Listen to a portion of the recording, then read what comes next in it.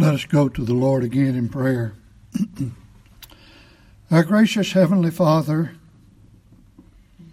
hallowed be thy name. Thy kingdom come. Thy will be done on earth as it is in heaven. Again, we pray that you would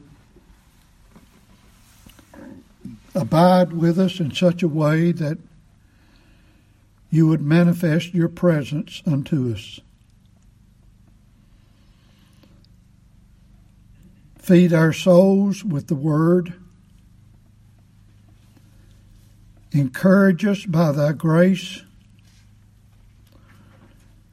Strengthen us by thy power. And bless us to enjoy you day by day as we live out our lives upon this earth. We ask this in Jesus' name. Amen. Coming back to 1 John chapter 2, the next section we want to look at in this is, I've called it Love Not the World, and I've sectioned it off in verses 15 through 23. It's not always easy to select a group of verses to hang your hat on, as it were. But anyway, other commentators would do it in different ways, in different verses, no doubt. But we will read those verses 15 through 23, and mainly look at verses 15, 16, and 17. Love not the world, neither the things that are in the world.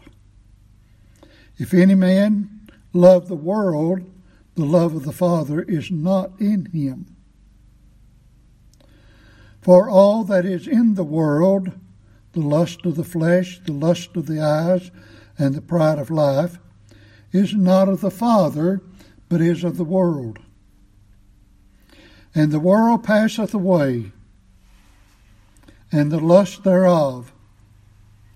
But he that doeth the will of God abideth forever.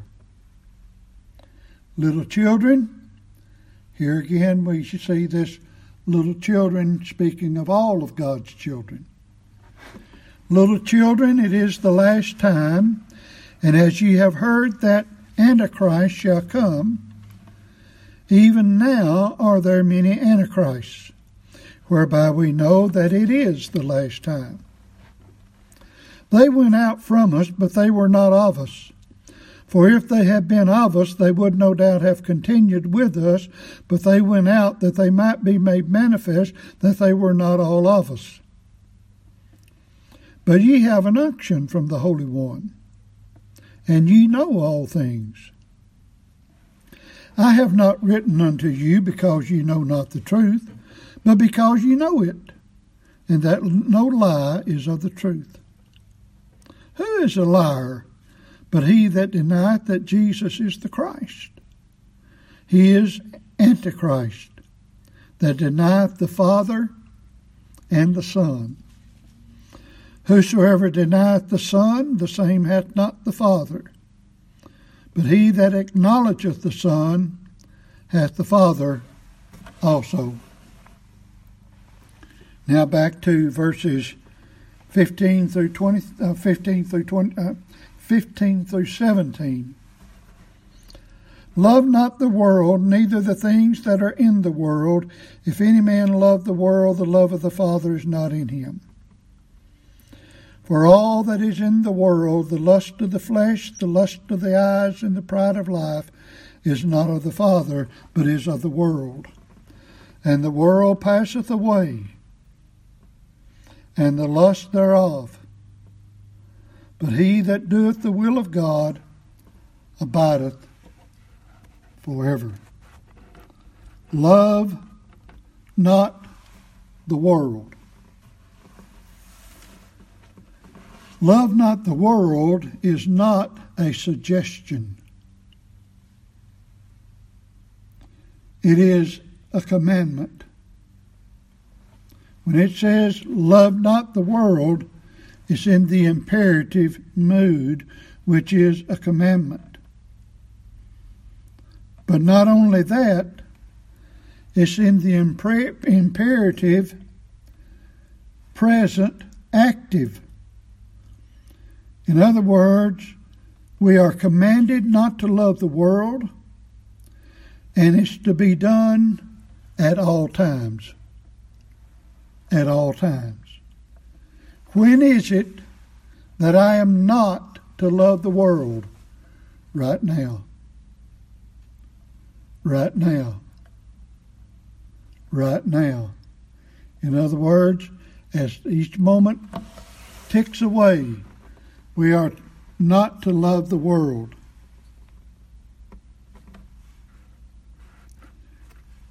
What is it to love the world? What do you mean when you talk about love the world? Obviously, we should not like the things of the world. If we're not going to love it, we shouldn't like it.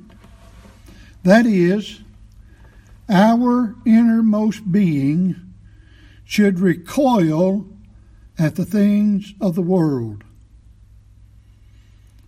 However, at times our flesh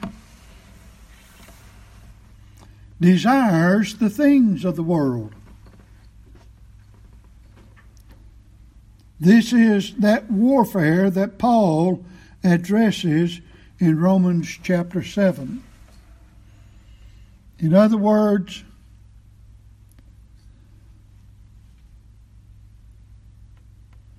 it's one thing to need, say, a car. In other words, if a man has a job, he needs some mode of transportation back and forth to work, and usually that would include a vehicle of some sort. If he lived in the inner city, he might be able to ride a bicycle or motor scooter, or he might even be able to walk to work, something of that nature. But we have such suburban areas that usually it requires a vehicle. So, in other words, it's one thing to need a car. It's another thing to have a desire for a vehicle that costs you more to operate than it does to own. I say that by saying this. As when I was a boy, I remember cars coming out with electric windows. And one year my dad bought a brand new Ford car, 1958 Ford. And there was an option of getting electric windows on that car, and I asked Dad, why didn't he get it? He said, well, this is a new thing. And when you have a vehicle coming out with new features, it's best to wait a year or two till they get all the bugs out of it before you go and buy it. That way you won't have as much trouble. He said, besides, if I want a window up and down, I think I can roll it up and down, and I don't have to worry about pushing a button. Well, today I don't know if you could even buy a vehicle, a brand new one, unless it had windows in it, and electric windows in it. Since I had to put my car in the body shop this past week, I was given a loaner vehicle, and I had to learn how to operate it, because I don't even have to get the key out of my pocket to open it. As long as it's in my pocket, I can open the door and crank the vehicle, lock the door, and do whatever I need to do without not even need a key. In fact, I don't even know if there's actually a key on the fob or not. I haven't even looked at it that closely. I don't think there is. I remember back when I was working for Whirlpool, I had to go up to our corporate headquarters, and I never will forget that day. It was about a 12 or 13, 14-hour day because of snow and ice and delays in the airport and all such things as that. And I got to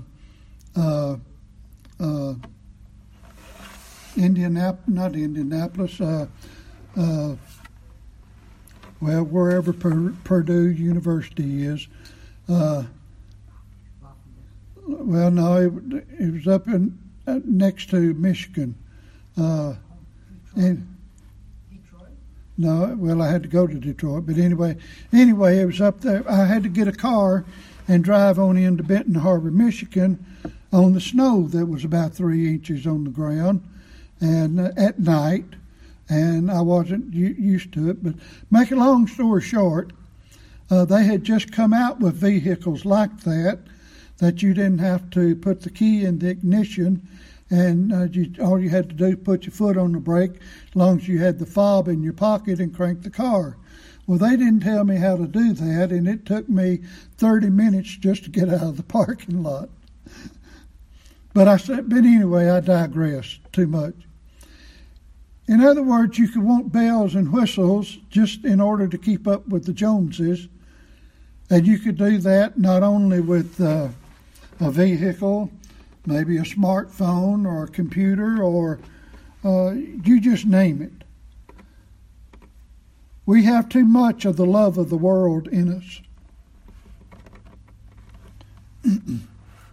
However, if a person has plenty of money and can buy a vehicle with all the bells and whistles, and it not cost them any, not put them in a hardship or a bind, and their pride doesn't enter into it, obviously I have no problem with them buying it.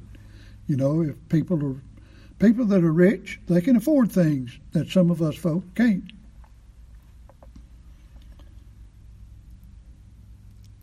But too often,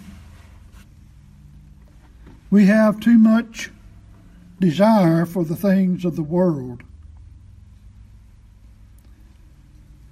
But when it talks about loving the world, we need to remember one thing about the word love. Most of the time in the scriptures, the word love is a noun, not a verb. It's an action. Today, people talk about love. They talk about a noun. They talk about a feeling or something of that nature. You remember the analogy that we've used time and time again, John 3:16, for God so loved the world that he gave his only begotten Son. Paul said in Galatians 2:20, Christ loved me and gave himself for me. In Ephesians chapter 5, verse 25, where Christ died Christ loved the congregation, loved the ecclesia, and gave himself for it. You can see in those three verses, love is an action. It's not just a feeling. It's not a noun. It's an action.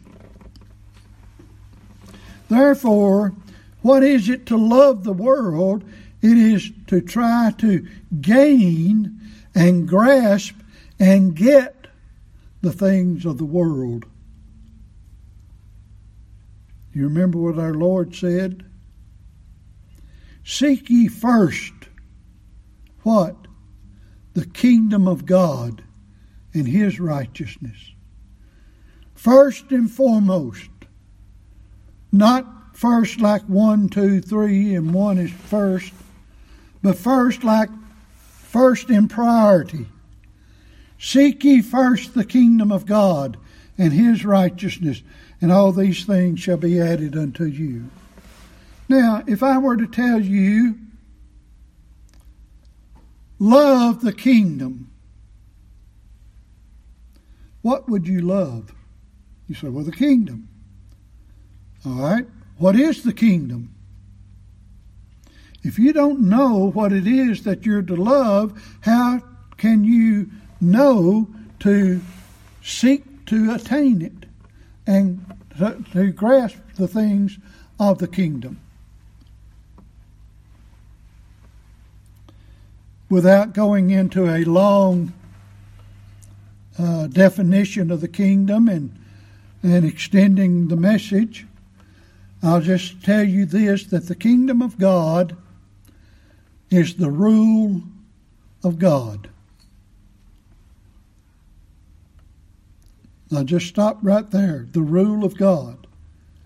I could expand it a little bit more, but in other words, if you're wanting to seek God's kingdom first, you want God to rule your life. And you recognize that whatever comes in your life comes under the rule of God.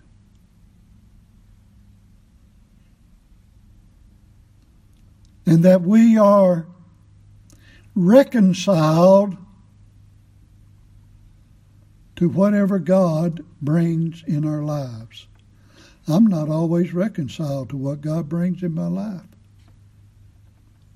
I don't know about you, but I know there are times that things happen and in my life that I'm not reconciled to it. If I were, I wouldn't get so upset.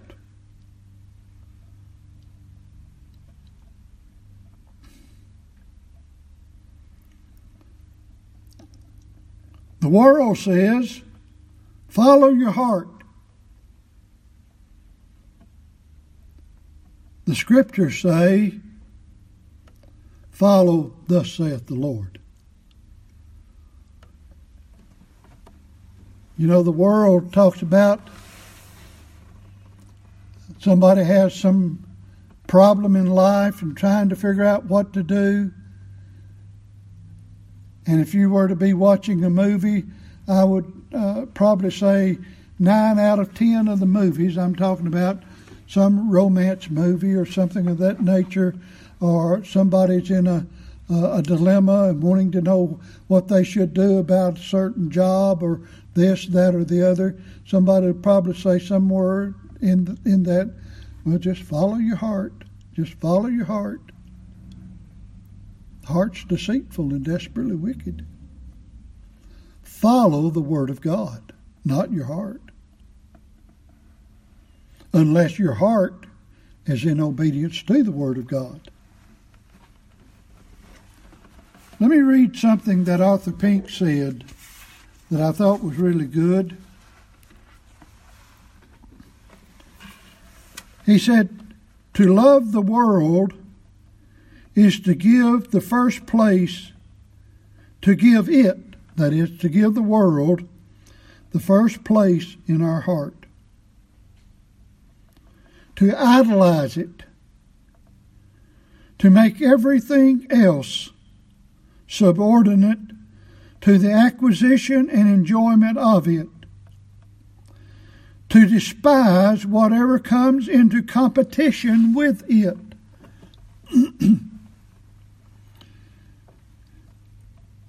Where the world be loved, it possesses and governs the soul. overcoming the scruples of conscience and the principles of integrity. For its influence is subtle and insidious, powerful and perilous. It dominates many who do not suspect it.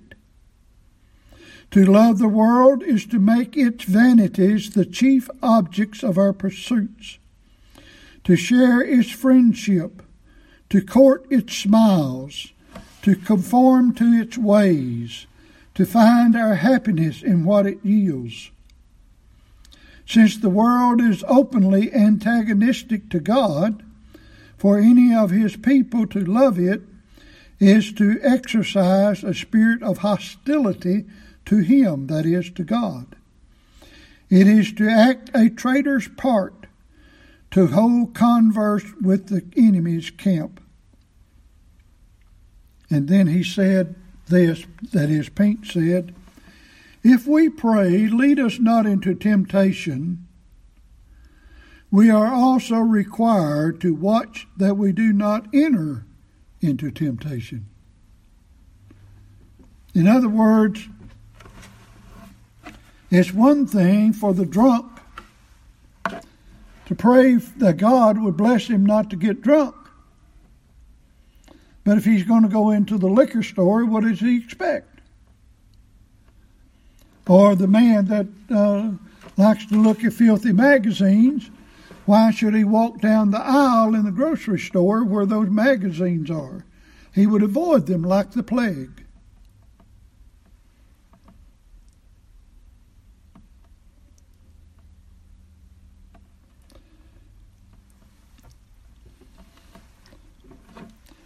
Notice the scripture, the verse says, love not the world, neither the things that are in the world. What does that tell us? There must be something different from the world and the things that are in the world.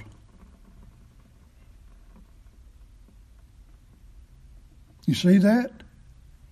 Love not the world, neither the things that are in the world. In other words, well, let's just use my last illustration. If a person is caught up in the philosophy of pornography, then what he needs to do is to not love filthy magazines, filthy books, filthy movies, filthy stores, filthy jokes. In other words, all of the things that go to make up that whole industry, he is to not love. He's to avoid those things. Keep them out of his life. Even his thought life needs to be disciplined, corrected, and in other words, he needs to think on things that are wholesome and good. In Ephesians 5, it talks about, or Ephesians 4, it talks about to stop lying. Let me turn there. I can't quote it exactly the way I want, and I need to get the right verse too. In Ephesians 4,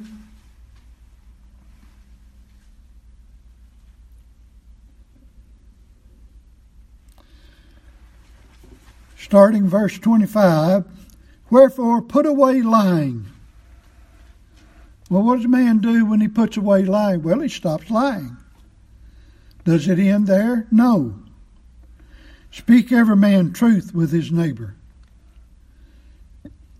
In other words, if a man's supposed to stop lying, what does he do? Instead of telling a lie, he tells the truth, even if it hurts.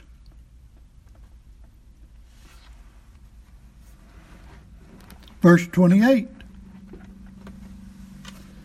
let him that stole steal no more. If a man has a problem stealing, he stops stealing. What does he do? But rather let him labor, working with his hands, the thing which is good, that he may have to give to him that needeth. In other words, if a person is a thief by nature, he needs to quit stealing. What does he do? He gets a good job, makes money, and gives it to people that needs it. You say, well, can he keep some for himself? Why, certainly. What about verse 29? Let no corrupt communication proceed out of your mouth. In other words, don't talk filthy talk.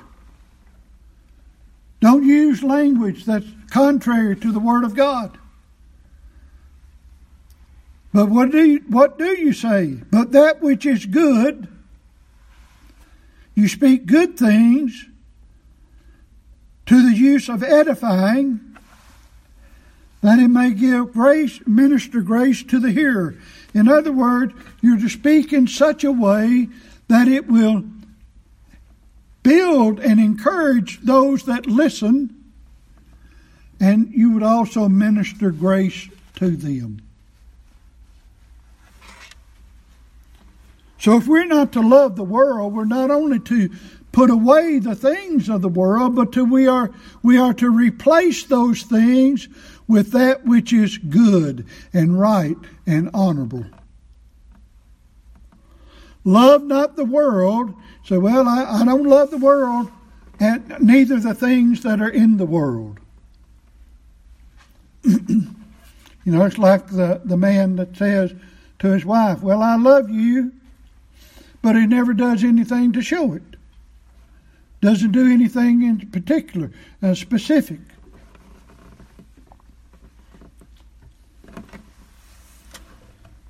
As James said, not in word only, but in deed.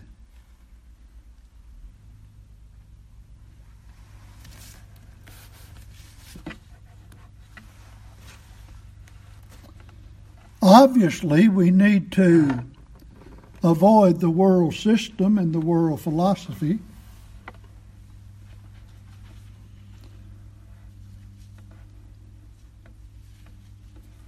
But we are also not to be enamored with the specifics of the world. That is, as God goes on and talks about it in verse 16, the lust of the flesh, the lust of the eyes, and the pride of life.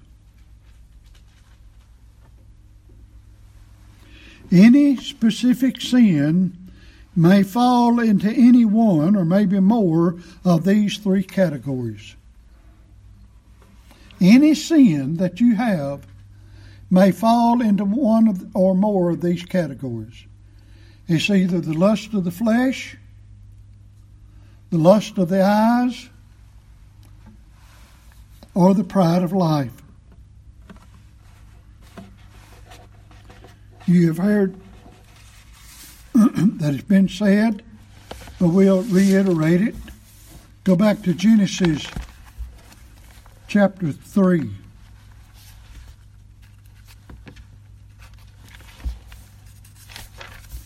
Genesis chapter 3.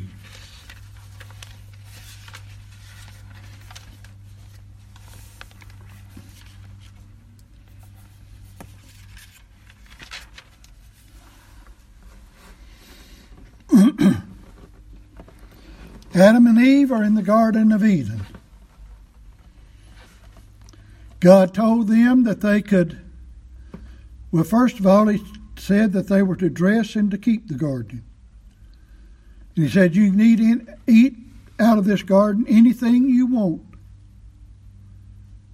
But don't eat of the fruit of the tree of the knowledge of good and evil.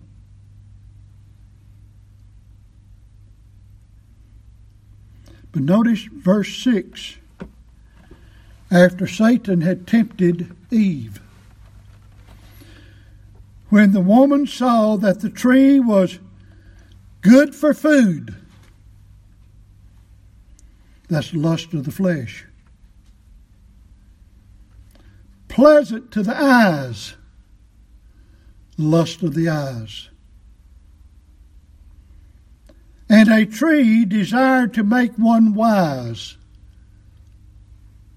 Lust of the flesh, lust of the eyes, the pride of life. That's how Satan got a hold of Eve. The lust of the flesh, the lust of the eyes, pride of life. Turn with me to Joshua.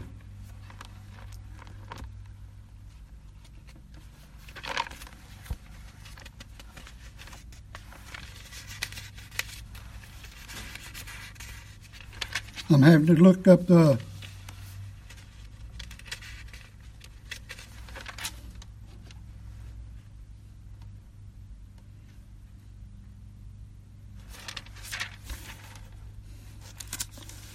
Joshua chapter 7, I guess it is.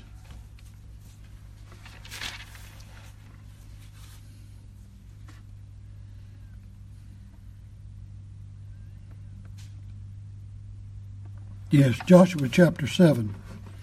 This is when the children of Israel had gone up to Ai and they got defeated. They'd already destroyed Jericho. God told them not to take anything out of Jericho, to destroy everything. But Achan didn't. And because of Achan's sin, Israel couldn't win in the battle. But look in Joshua chapter 7 and verse 19. If we had time, we would look at more of this, but for time's sake, we'll just cut to the chase of it, or cut to the heart of it. And Joshua said unto Achan, My son, give, I pray thee, glory to the Lord God of Israel, and make confession unto him, and tell me now what thou hast done. Hide it not from me. Now notice what Achan said. Achan answered Joshua and said, Indeed, I have sinned against the Lord God of Israel, and thus have I done. When I saw lust of the flesh, lust of the eyes. Lust of the eyes. When I saw among the spoils a goodly Babylonian garment, and 200 shekels of silver, and a wedge of gold of 50 shekels weight, then I coveted lust of the flesh,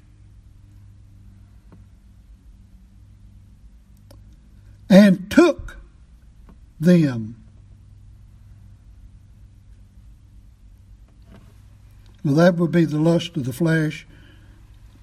You might argue over which one coveted and lust or took, but you see the lust of the flesh, the lust of the eyes, and the pride of life. He saw, he coveted, he took. Lust of the flesh, lust of the eyes, pride of life. If you want to see how the devil is going to get a hold of you, he's going to get a hold of you this very way. This is something our whole advertising industry knows very well. What is it that they do to get you to go after their products? They show you their products. They make movies of their products. They make videos of their products. They tell you that you're going to gain by their products. The Marlboro Man. In other words, the cigarette commercial when I was a boy, the idea behind that, if you want to be a strong, healthy man, smoke Marlboros. They don't talk about the cancer, do they? Or if you want to be this liberated woman, the Virginia Slim woman, smoke this cigarette. Or drink this alcohol. Or wear this dress. It doesn't matter whatever it is. They're going to show provocative things in order to try to sell their products. The lust of the eyes, the lust of the flesh, the pride of life. Make it look like it's going to be something that's appealing, that it's going to be appealing to the flesh. You know, sin is pleasurable for a season, for a short season. Pride of life, it'll bring you great joy. Well, the devil's always been a liar from the beginning.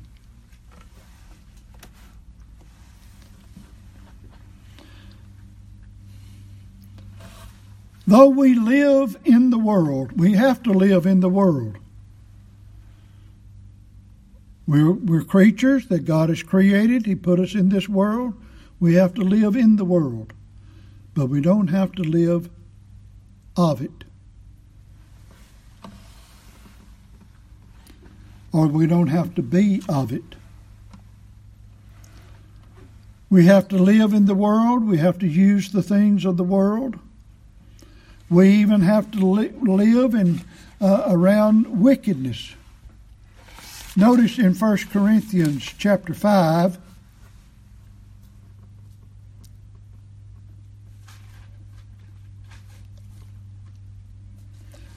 verse 9, Paul said, I wrote unto you in an epistle not to company with fornicators.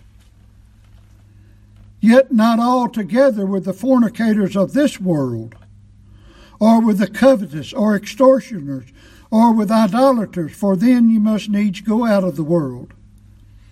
But now I have written unto you not to keep company if a man that is called a brother be a fornicator. In other words, Paul said, if you have someone in your congregation that's that way, you must not keep company with him. You must exclude him. But if you're in the world and you're working on a job, you may be working right next to a fornicator or a sodomite or a busybody. What are you to do? As much as lies within you, live peaceably with them. You don't try to antagonize them. You don't try to be mean to them. You have to live with them. You have to work with them.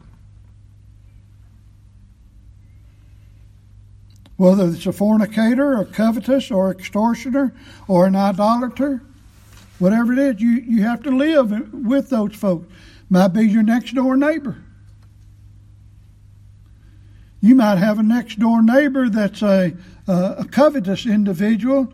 Might be one of the best neighbors to you in the whole neighborhood. They might not give you any money if you need it. But anything else, they might help you. They might do. I mean, it's amazing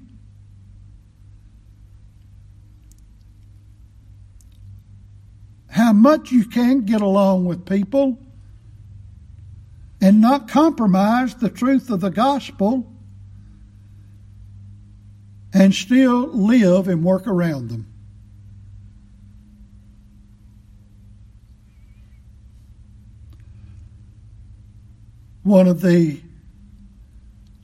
As far as I can remember, one of the best supervisors I ever had at work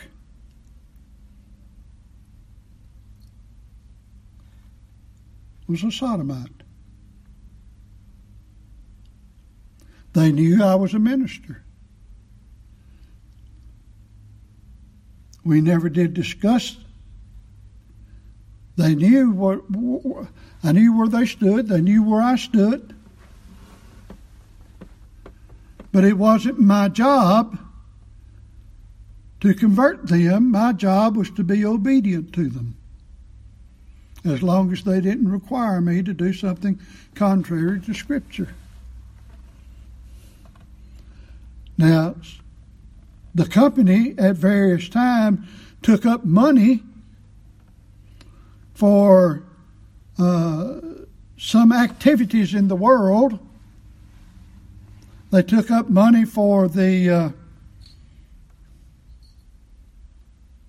I can't think what it United Way. I never gave a penny to the United Way because the United Way supported abortion. They also took up some money that went towards some sodomite causes. I never gave any money for any of that. And so I held to my principles. Some asked me why I didn't give to some of those organizations. I said, because I don't believe in it, and I'm not going to support it. Well, you could designate your money that it not go for that. I said, yeah, but even if I do that, still it's going to help that organization as a whole, and I'm not going to help it. I had to live among it, but I never partook of it.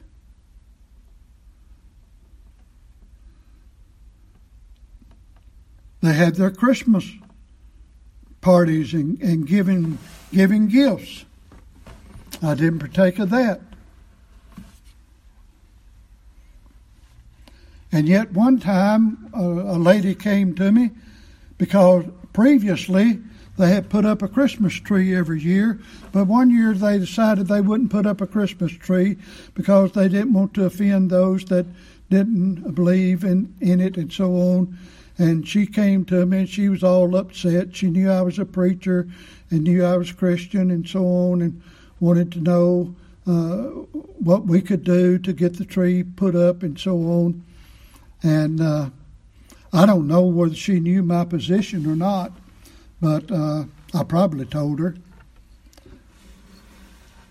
But I said, that's none of our business. I said, that's the company's business. That's the company's policy. And if that's what the company wants to do, if we want to keep our job, we have to go along with it.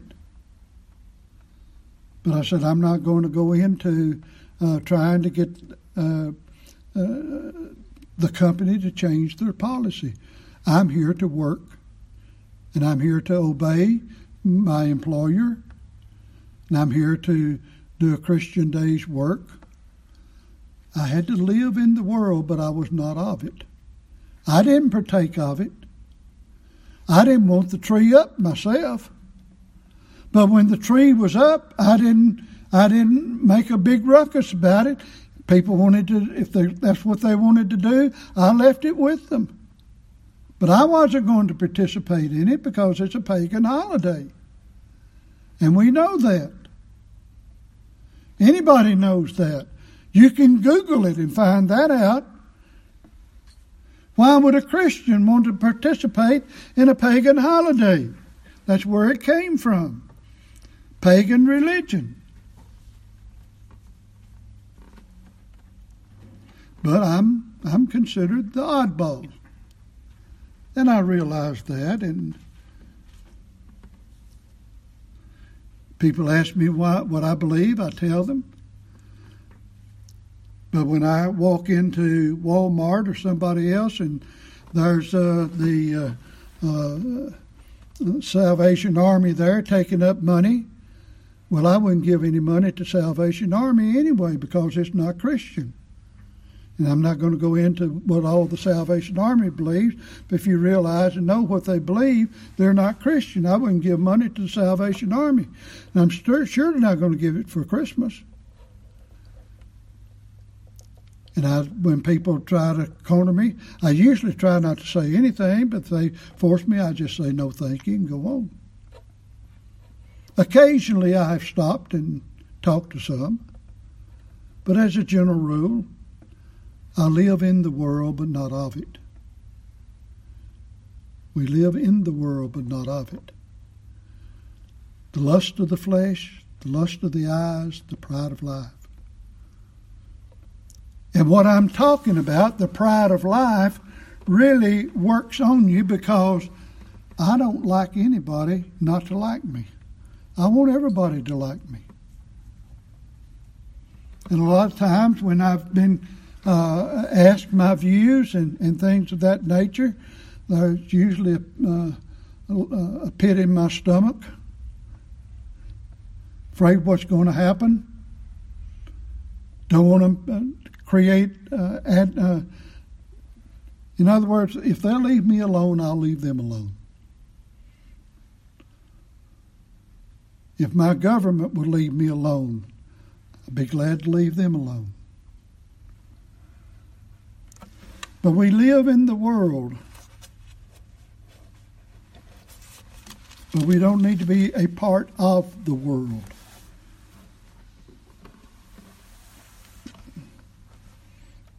I could preach much about the wickedness of politics and politicians and organizations that rule the world. But that's not what God called me to preach.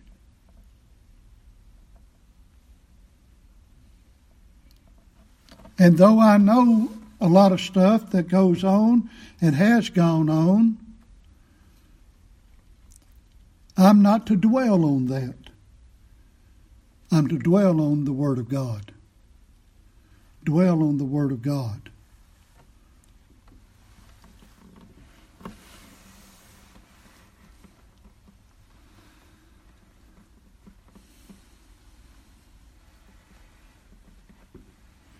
We must not allow the things of the world to rule and master our lives. One simple example, other than what we've talked about, we have to use a means of exchange for the purchases of goods and services. And basically what we use is money. You can barter for goods and services. But basically, we use money. But we must not love the money.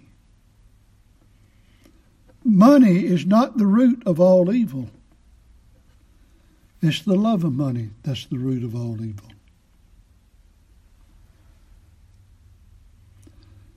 Most likely, the reason that I'm not a rich man is because I wouldn't know how to handle it. You know, God doesn't give riches to everybody. But notice what he does say somewhat about this. Look at 1 Timothy chapter 6. We've already quoted some of this. 1 Timothy 6, verses 8 and 9. And having food and raiment, let us be therewith content. Are you content with food and raiment?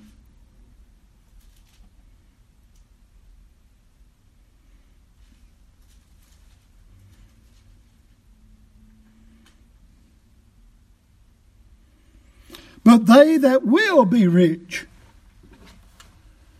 fall into temptation and a snare, and into many foolish and hurtful lusts, which drown men in destruction and perdition.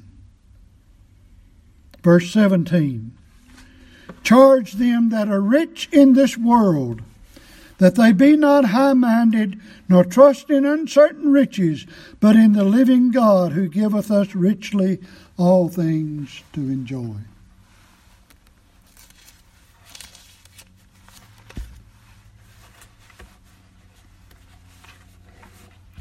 What do you read about, or see or hear about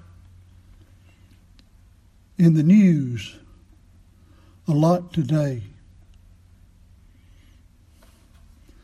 Because of the increase of prices, people's savings are going away. Now, I'm not saying, don't get me wrong, I'm not saying it's wrong to have savings.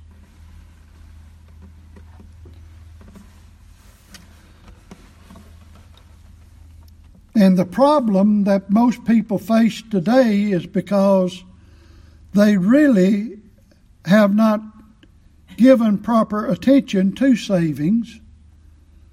They've been living beyond their means. They put it on the credit card. They buy now and pay later. And most of the time they pay the 18 and 19% interest on the credit cards. And things of that nature.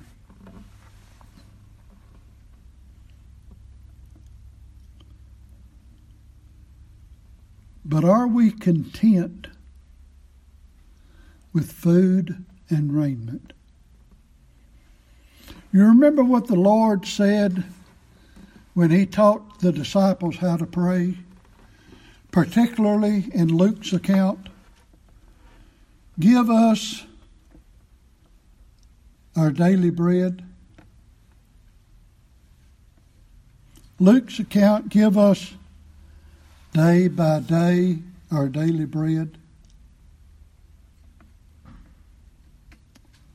Would I be content if I only had enough bread, enough food for today, and only enough clothes for today?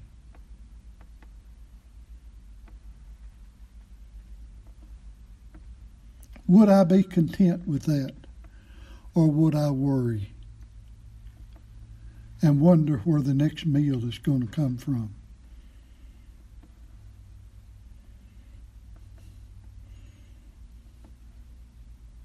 What about you?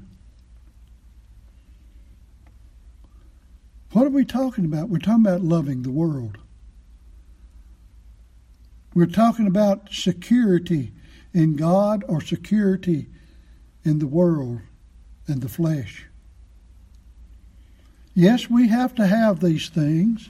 It's not wrong to have to can food and put up food, to store up food. It's not wrong to have a freezer and have food extra on hand. I'm not saying any of that is wrong. Don't get me wrong in that. In fact, I can build a case for it from Scripture. One of the ones that comes to mind easy is where the Lord said, "Go to the ant, thou sluggard."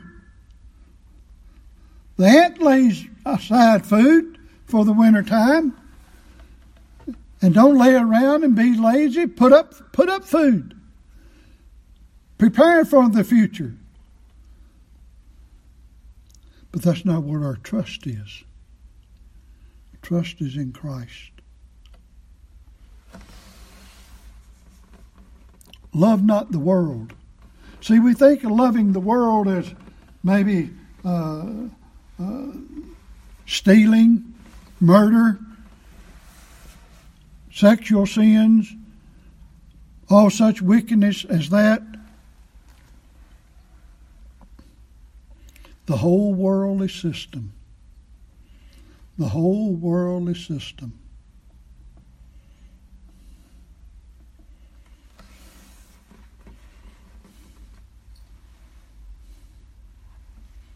Well, we'll talk a little bit more about this, Lord willing, next time.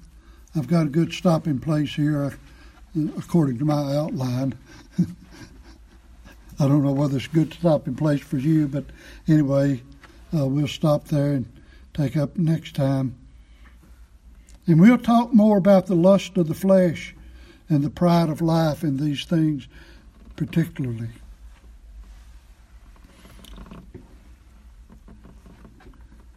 Yes, we live in the world. We have to partake of the world. That is, we have to live in this society. We have to eat. We have to drink. We have to have clothes. We have to have all of these things. But they need to be in moderation. They need to be in moderation.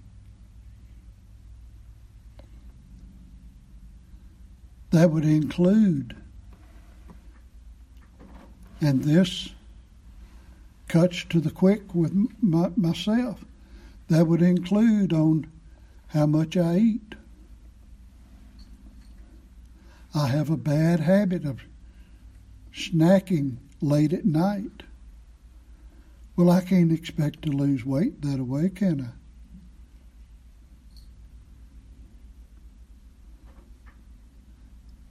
And what do I do sometimes? I say, oh, well, I'll change tomorrow.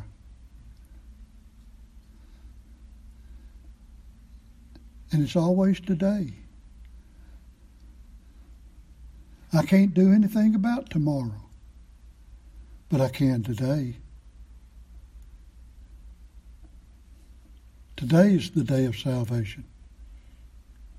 Not only salvation in every way. If I want to have salvation with my weight, I got to do something today. If I want my soul to be in tune with the Lord, I've got to do something today, not put it off till tomorrow. Love not the world. Let's pray. Father, we're mighty good. Well, at least maybe I should say I'm mighty good at talking about and even praying to you how I don't want to love the world or be a part of the world. And yet I keep pampering my flesh. I pray for forgiveness, but I also pray for help. Help me to repent. Help me to draw nigh to Thee. Help us, our God, to love You and serve You in a way that is acceptable to You. And help us to know how to discern these things. Because John the Baptist didn't eat or drink. They said he had a devil. And because You, our Lord, did eat and drink, accused You of being a winebibber and a gluttonous man. So the world may say anything about us, but help us to follow the Scriptures